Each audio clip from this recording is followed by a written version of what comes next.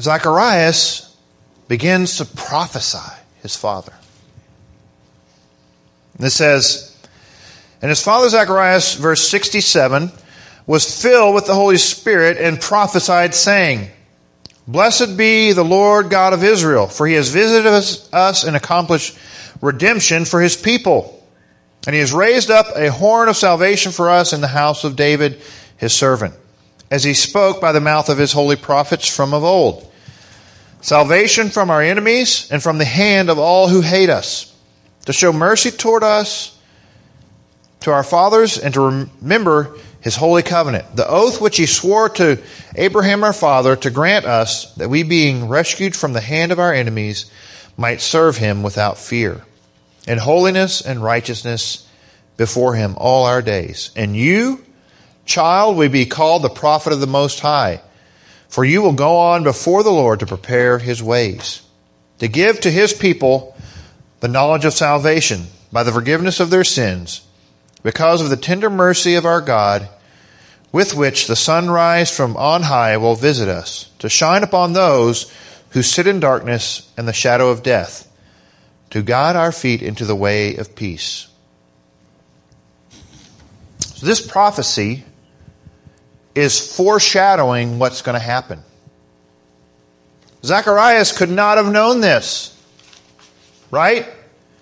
So these are God's word implanted in Zacharias to be spoken at this moment. So that's another part of prophecy. It is God's word, but they have an intended time, an intended revelation. It's not like we study up and then prepare. That's different. That's preaching.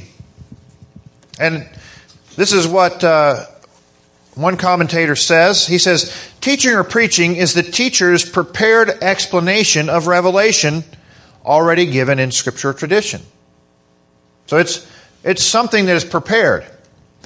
Prophecy is the relating of a revelation given directly by God, and its content and organization is typically regarded as more directly and situationally inspired by God. Meaning, this kind of revelation, the prophecy, is generally given at the moment that it is needed. That doesn't mean that it couldn't happen yesterday and you see that person the next day. But generally speaking, when you look at the Old Testament, it seems that the prophecy comes at the moment that it's happening. I couldn't find an example where prophecy was given and then the receiver was given that prophecy at a later date. So I would dare say that prophecy should always be something that is inspired in the moment that it is given.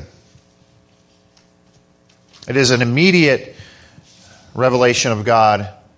And that's why I believe in the gathered assembly, if the Holy Spirit speaks to us and quickens in us and encourages our faith so that we step out and prophesy, that is the way it should be done.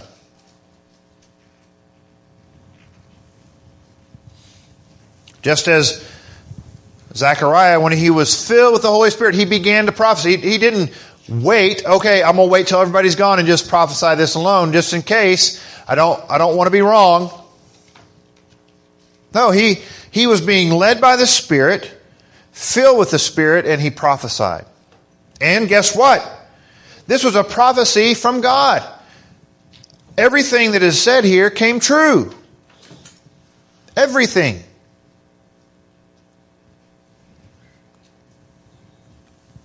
Of course, he couldn't have known all these things, like I said.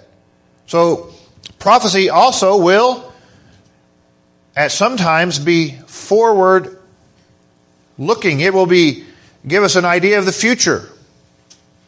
Not always, okay? I think this is a rarer occasion now in the New Testament. A lot of times, prophecy in the New Testament is different. And for this, I want to look at a couple examples in the book of Acts. So Acts chapter 13, verse 2.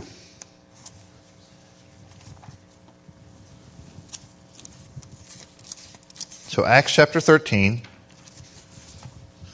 verse 2. All right, we'll start at 1. Now there were at Antioch in the church that was there prophets and teachers. It's interesting. There were prophets and teachers in the church. Okay, that's great. Barnabas and Simeon, who was called Niger, and Lucius of Cyrene, a man had been brought up with Herod the Tetrarch and Saul. So all these men were there. They were prophets and teachers. That's what he's saying. They're being labeled. Now, who was a prophet and who was a teacher? We don't know. He doesn't define that here. Verse 2, while they were ministering to the Lord and fasting, the Holy Spirit said, very likely through one of these men prophesying. The Holy Spirit said, set apart for me Barnabas and Saul for the work to which I have called them. Then when they had fasted and prayed and laid their hands on them, they sent them away. So we see here that prophecy is being used by the Holy Spirit in this specific case to call out two men to go with the gospel. Interestingly, they didn't just say, okay, great. They kept praying. They wanted to confirm this.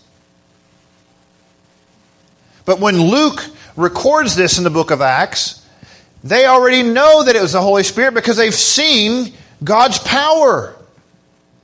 The book of Acts is not the book of the Acts of the Apostles.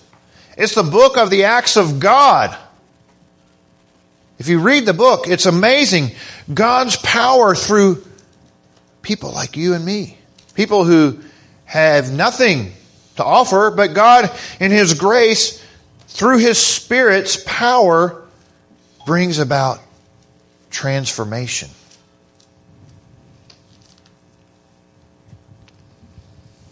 So, we see that prophecy here is used to call someone to be used by God. And it's confirmed throughout their ministry.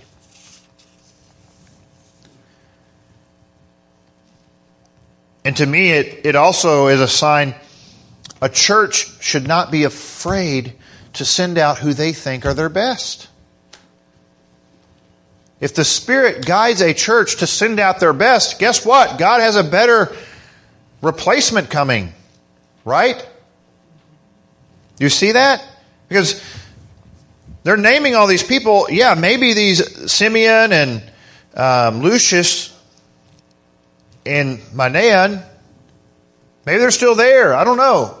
But as a church, we should not be afraid, we don't want to let those people go and be used by God in that way because it might be detrimental to the church.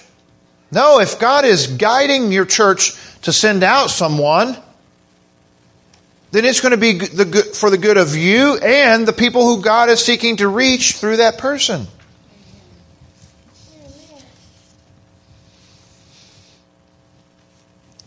Verse 4, just to end, he says, so being sent out by the Holy Spirit. They weren't sent by the church in Antioch. Yes, they were. In a sense, they confirmed the call of God. But it was really the Holy Spirit that sent them out.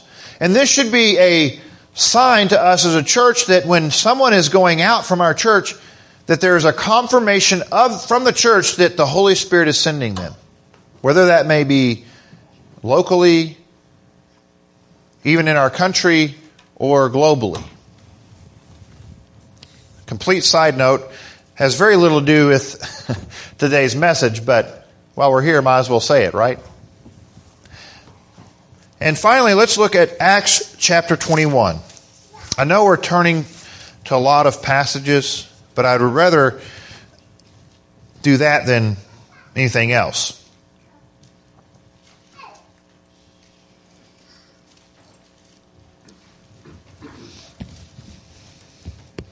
Verse 21, chapter 21, verse 9. Or verse 8. On the next day, we left and came to Caesarea and entered the house of Philip the evangelist, who was one of the 7 who stayed with him. Now this man had 4 virgin daughters who were prophetesses. Okay? You see? Seeing no distinction here. The gift of prophecy was not for men or women. Specifically, it was for all. As we were staying there for some days, a prophet named Agabus came down from Judea. And coming to us, he took Paul's belt, bound his own hands, feet, and hands, and said, "This is what the Holy Spirit says.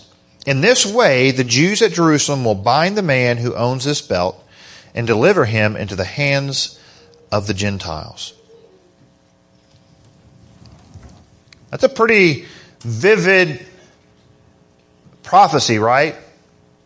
It really reminds you of an Old Testament prophecy. How many times do you remember in the Old Testament a prophet would act out their prophecy? There are cases of that with Elijah and others. And so what is their response? And when we had heard this, we, as well as the local residents, began begging him not to go up to Jerusalem. Then Paul answered, "What are you doing, weeping and breaking my heart? For I am ready not only to be bound, but even to die at Jerusalem for the name of the Lord Jesus." And since he would not be persuaded, we fell silent, remarking, "The will of the Lord be done." It's interesting. Before that, in Ephesus, Paul is also given another prophecy about this happening, and everyone is there. The difference is when they hear the prophecy, they add to it. And this is something we have to be careful with as believers. We aren't called to interpret it if we're the prophet always. A lot of times prophets want to interpret their own prophecy, and that's not what God is calling us to do. So if you'll look with me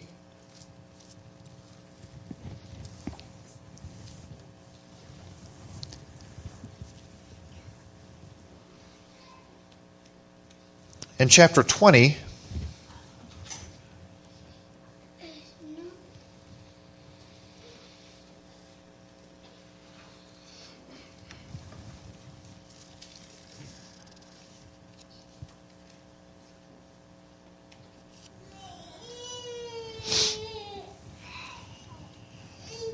verse 22. Paul is, honestly, this passage of Scripture is such a picture of the love of God that is given Paul for the people in Ephesus. Let's actually start in verse 19, or the middle of verse 18. You yourself know from the first day that I set foot in Asia how I was with you the whole time, serving the Lord with all humility, with tears, and with trials which came upon me through the plots of the Jews.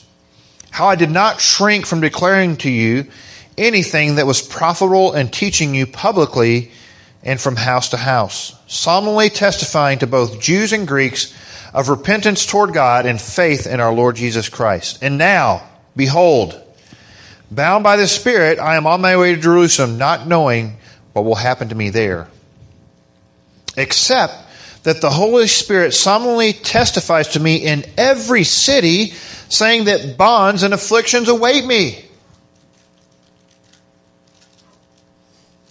So, on his way back to Jerusalem, Paul is being encountered by prophets everywhere who are telling that bonds and afflictions await him. But it doesn't scare Paul. But I do not consider my life or any account as dear to myself, so that I may finish my course in ministry which I received from the Lord Jesus, to testify solemnly of the gospel of the grace of God. And now, behold, I know that all of you among whom I went about preaching the kingdom will no longer see my face. Therefore, I testify to you this day that I am innocent of the blood of all men, for I did not shrink from declaring to you the whole purpose of God.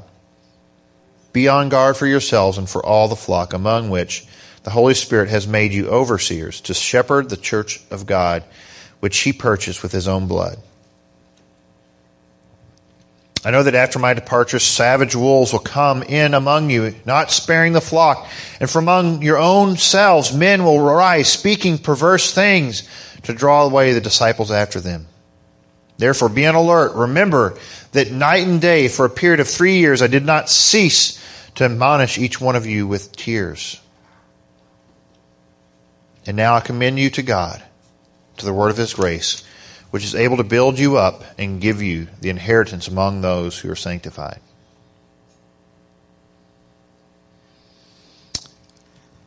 And later on in verse 36, when he had knelt down and said these things, he knelt down and prayed with them all, and they began to weep aloud and embraced Paul and repeatedly kissed him, grieving especially over the word which he had spoken, that they would not see his face again. And they were accompanying him to the ship. So we have to be careful as believers. What we want and what God's will is aren't necessarily the same thing. They didn't want Paul to go to Jerusalem and be bound, but that was God's will. God was only preparing Paul. But if one of those men had prophesied and said, well, this is exactly what you need to do. God is warning you of this so you won't go. No, Paul knew. He had that relationship with the Lord, and he knew that it was a warning of what was going to happen so that he would be prepared, not a warning so he wouldn't go. So we have to be careful when we receive prophecy or prophesying that we are not interpreting the prophecy for ourselves. We need to let the Spirit do that. Of what that prophecy means. Okay, so we've seen these examples, and I want to look at what Paul says the purpose of prophecy is in 1 Corinthians. So that's why we're going to be looking at chapter 14. If you look at the first few verses there,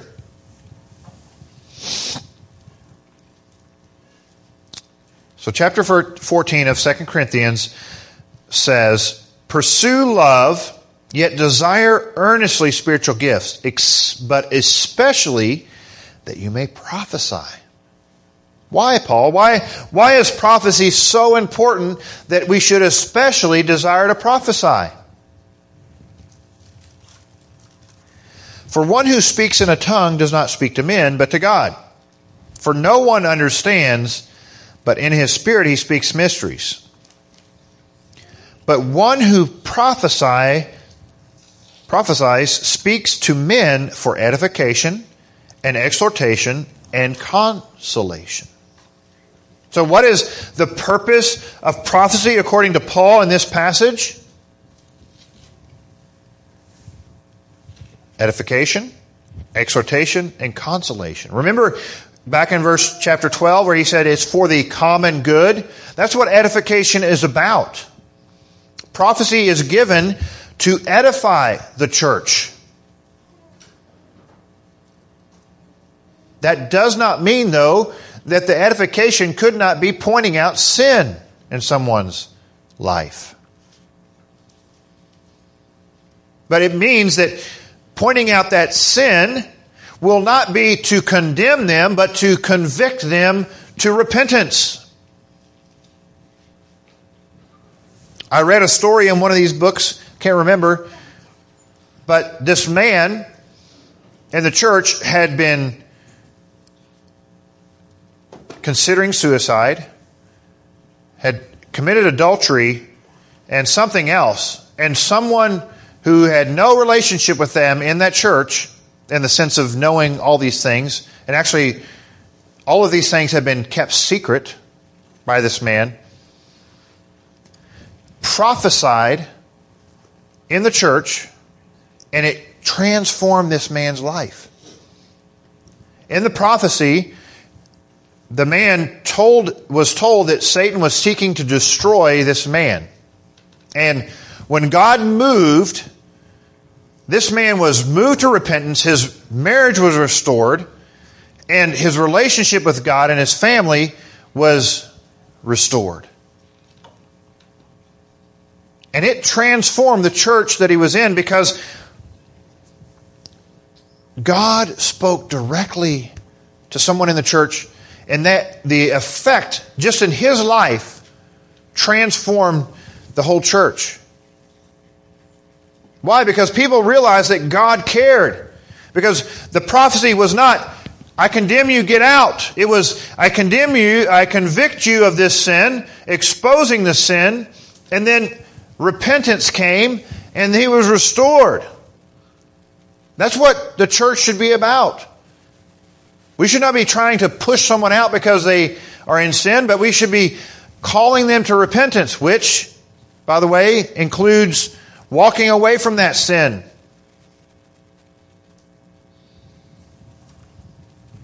So prophecy will edify. It will build up. So if a prophecy is seeking to condemn someone or to speak evil of someone, it's very likely it is not true prophecy. I've already talked about the fact that we are called to weigh what Scripture says. This is what 1 Thessalonians 5 says about this.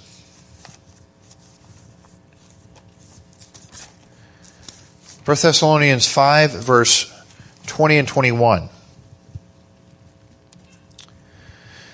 Starting in verse 19, do not quench the spirit. Do not despise prophetic utterances, but examine everything carefully.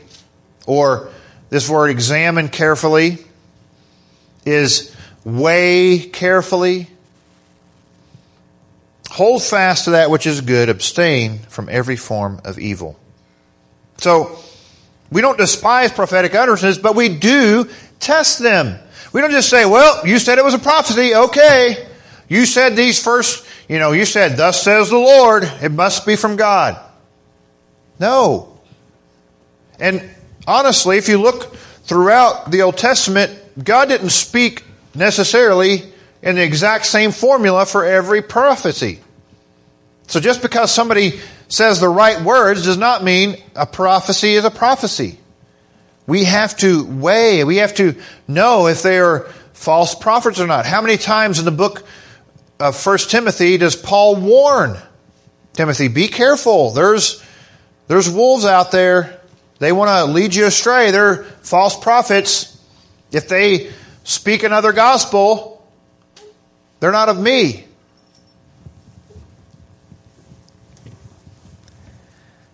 So prophecy should edify, and it should exhort us. It should call us to deeper things. It may be a word for you.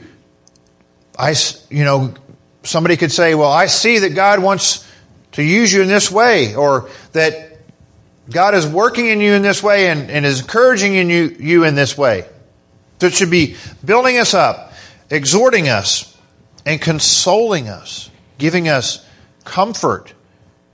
Maybe we're going through a difficult time, and through prophecy, God will encourage someone.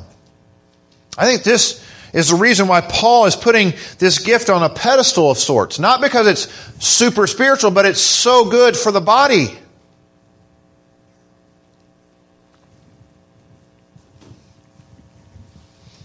And lastly, but honestly, we could put this first, prophecy will never downplay Christ or make Him minimal. Prophecy will always build up Christ and make Christ the center. Right? Remember 1 Corinthians chapter 12? No one by the Holy Spirit says, Jesus Christ be cursed. I think that applies here.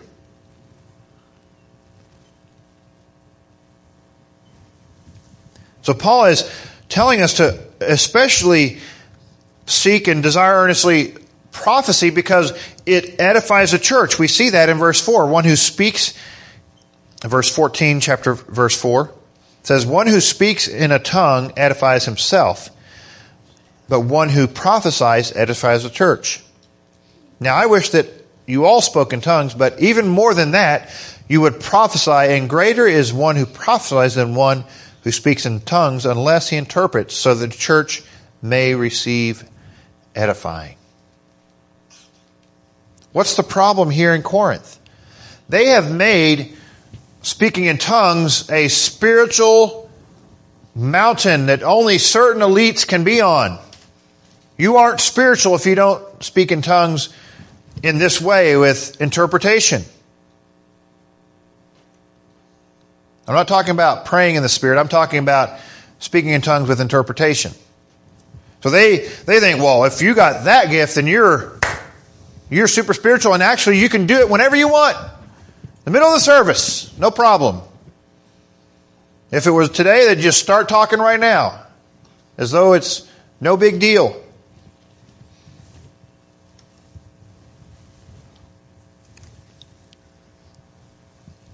So when we get to the section that I read as we were standing, we see in verse 22, he says, so then, tongues are for a sign not to those who believe, but to unbelievers. But prophecy is for a sign not to unbelievers, but to those who believe. So prophecy is for believers. It makes you think, remember when Elisha was before King Jehoshaphat and the other kings? And he said, I wouldn't even give time to you if Jehoshaphat wasn't here. If this man of God, if this king of God wasn't here, I'd have nothing for you. Oftentimes, edifying, exhorting, and consoling prophecy is for believers. It's not for unbelievers.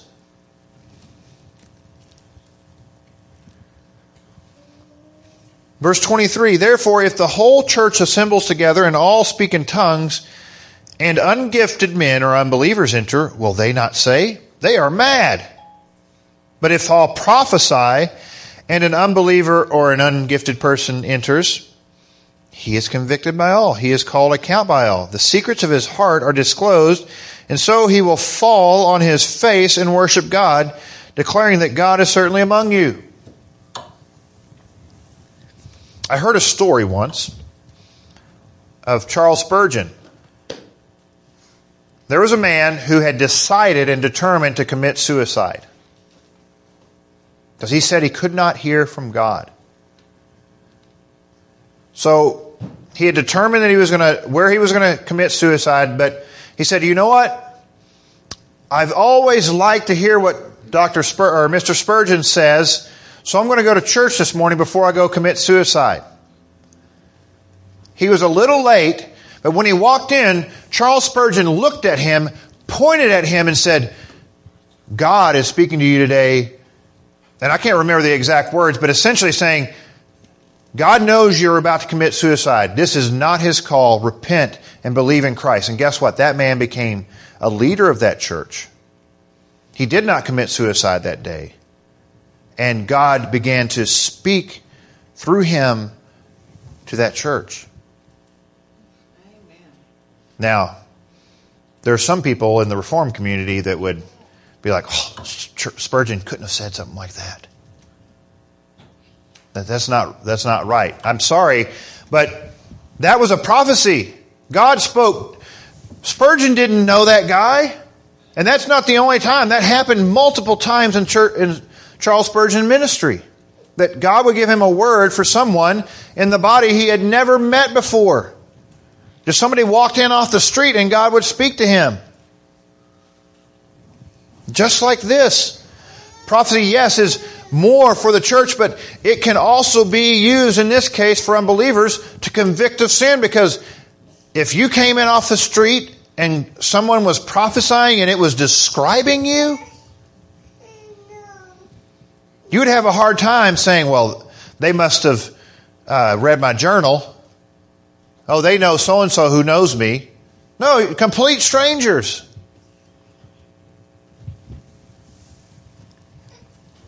So prophecy, yes, is for the church, but it also is for unbelievers because it opens and convicts of sin so that they will be saved. Prophecy, if you look at it, will always lead you, especially in the New Testament context, will lead you to Christ. Lead you to repentance. Lead you to trust in God more. Lead you to walk with God with all your might.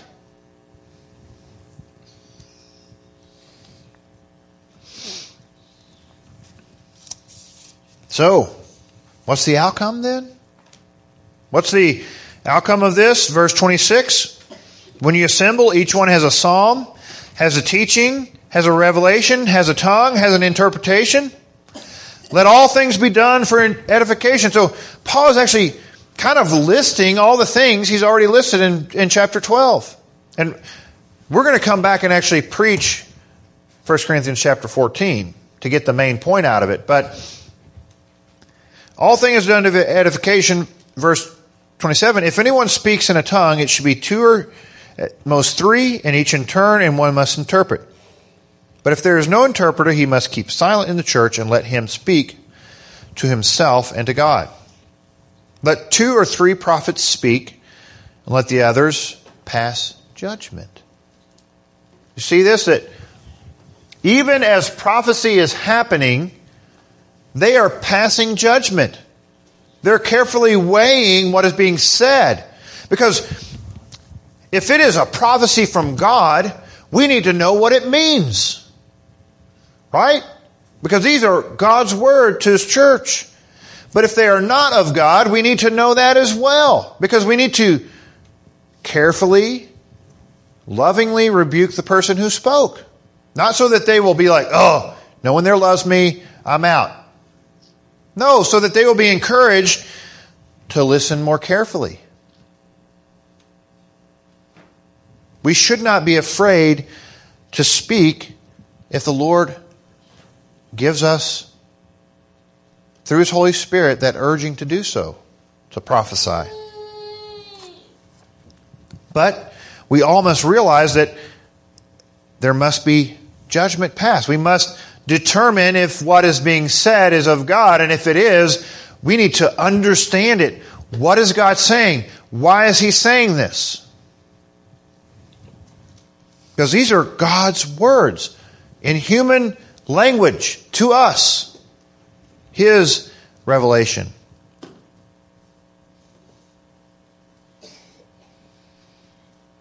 Verse 30 is very interesting. It says, but if a revelation is made to another who is seated, the first one must keep silent. Huh? That's very interesting. What's Paul saying? Look, if God is speaking, then why would He give a revelation to this person while the other one's speaking unless that person's supposed to speak the same moment? So when that happens, the person who's standing stops talking and the other person begins to speak. Because God spoke to that one person and then, okay, now God is causing this other person to speak. They're not to be speaking at the same time. It is to be done in order and orderly.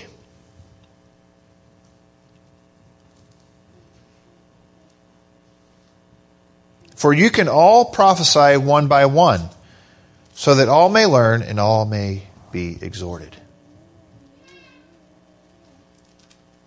It's interesting. He says all, as though if it were possible, the whole church of Corinth could prophesy in order. But it will not, I would say, it would not interrupt or be disorderly. That's what Paul's saying here. It would be an orderly, God-glorifying exhortation to teach us, right? So all may learn and all may be exhorted, encouraged, strengthened. And the spirits of the prophets are subject to the prophets. This is interesting. What's he saying? He's saying that, yes, the Spirit is moving through the prophet, but they're not out of control. They're not in a state of ecstasy where they cannot control what's going on. There's a mixture of God moving and us acting in faith. So we have to be careful as believers to think, well, if God wants to use me to prophesy, He's just going to do it. I'm not going to be able to control it. No, that's where faith comes in.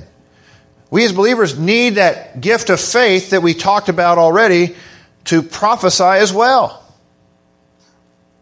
Because, I don't know about you, but if I was sitting in a pew and felt like it might be an interruption to the service, or maybe somebody's going to think what I'm saying is wrong, it takes faith to believe, okay, God, I believe You've given me a word for our church or for a person in our church or for this group or this family, whatever. It takes faith to step out and speak.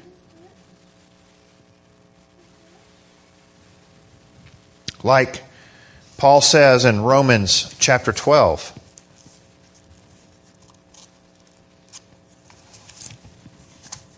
We didn't talk about this much when we were there, but if I can find it.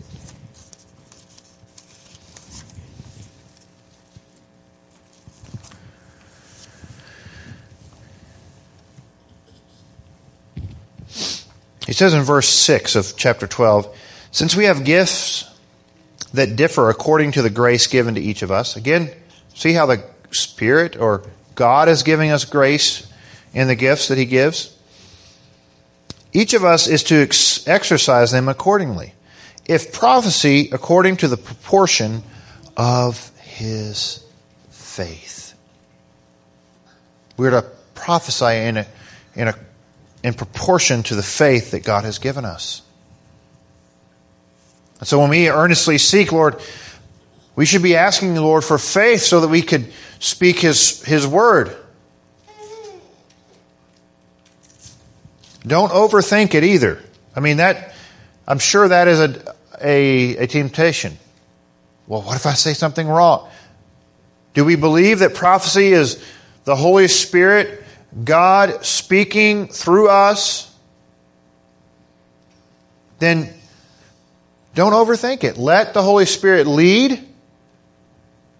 Surrender to Him speaking through you. And begin to speak.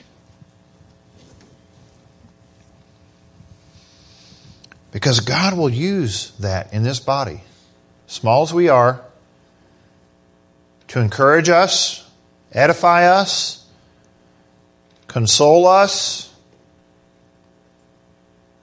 Why? Because God cares. He wants a church that is strong, mature, and faithful.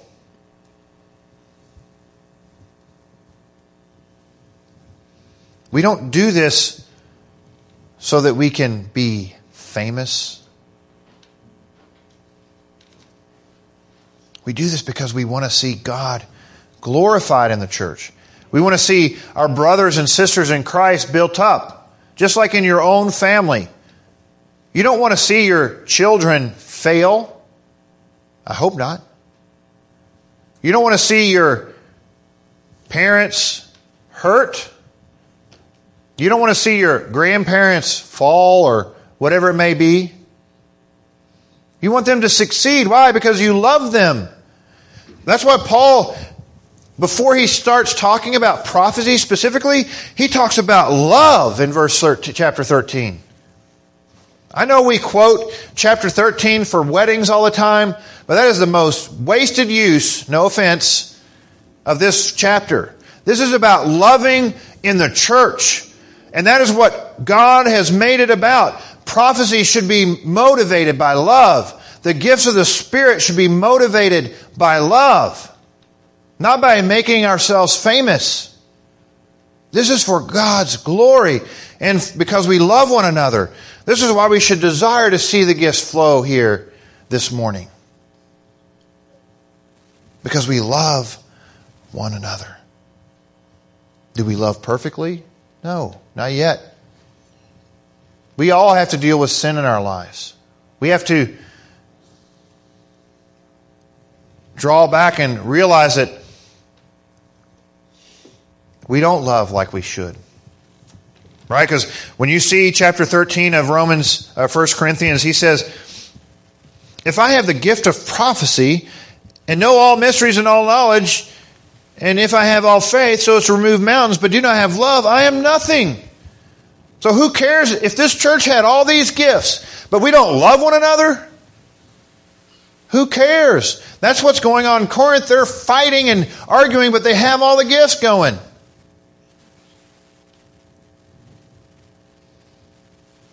I do pray we love one another.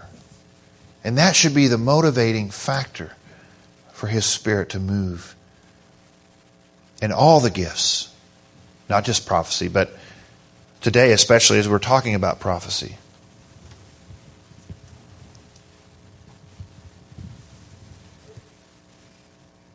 Let's end with 1 Peter chapter 4.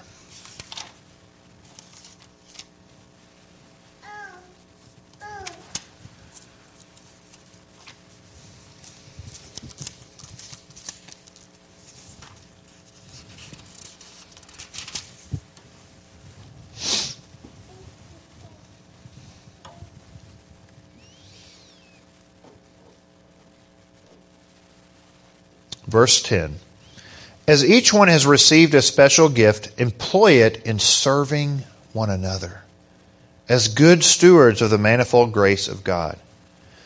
Whoever speaks is to do so as one who is speaking the utterances of God.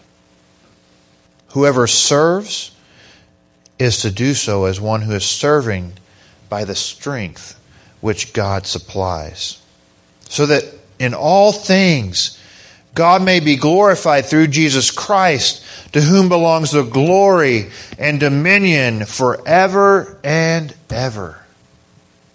Amen. Father, we thank you that you give the gifts in this church, in our lives, not so that we can be something, but so that we can glorify you.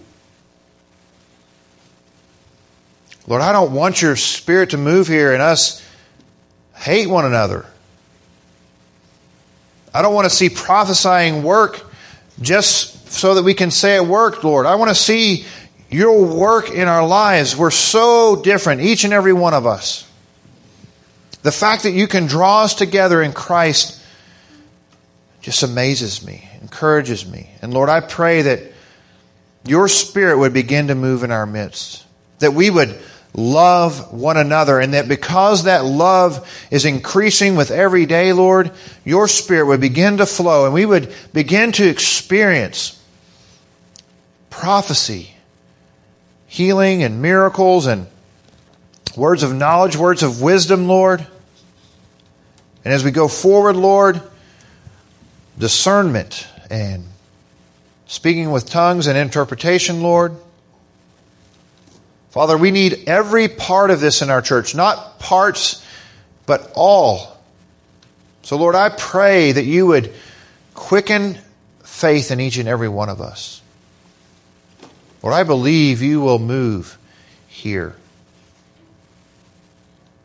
and begin to pour out your Spirit again, afresh, for your glory and your honor, Lord. You created all things. It is because of you that we even exist. Lord, help us as a church to bring honor, glory, and praise to your name. Pray you would go with us this week. You would bless us with peace, joy, humility, and kindness. Lord, guide us by your hand, we pray. In Jesus'